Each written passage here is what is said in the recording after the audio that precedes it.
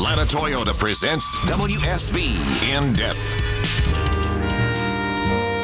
And it is time for Scott Slade's Georgia on this Thursday morning, brought to you by Breda Pest Management. And we are joined by the man himself, of course. Scott, I got to tell you, this problem that you're mentioning today, I had no idea it was such an issue, especially here in Metro Atlanta. Yeah, me too, Judd. Really, the extent of what this is happening, we're talking about squatting. And it's what someone is doing when they move into a home where they have no right to be. Absolutely right. Yeah, that's the definition. Michael Sasson, who writes for Bloomberg, says it's happening a lot in Metro Atlanta.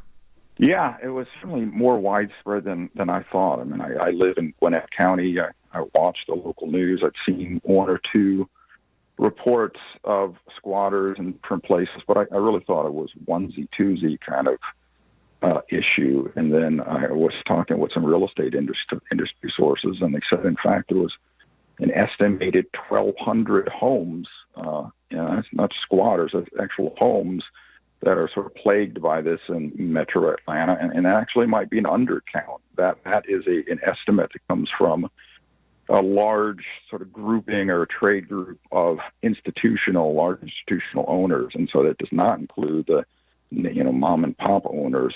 So it could be significantly more than 1,200 homes in the region. The National Rental Home Council says that's far more than any other U.S. metro area they track. What is it about Metro Atlanta, Clark Howard, that makes squatting so attractive? The theory is that we have one of the largest markets in the United States of investor-owned single-family homes. And they can't all be rented all at the same time. And they work with skeleton crews. So a property can go vacant between tenants, and time of opportunity. People see that there's a place they can move into, and they just straight move into it. And it can take a half a year to remove these squatters. The traditional way to go about this was through the court system. You'd have to sue to evict someone. Just in about since things got really bad over the last year, landlords have started filing what's called an intruder affidavit, which is a filing you file with the sheriff's office that allows you, that's supposed to direct the sheriff's office, that this person has no right to be in this home. Please go and remove them. And it's supposed to circumvent the court system. And in some cases, that's starting to work. The problem is there's a huge backlog. And there are dozens. And, for example, DeKalb County, last I checked, had gotten almost 300 intruder affidavits just in like a 10-month period, and they had not made a huge dent in whittling away at that. There's almost 300.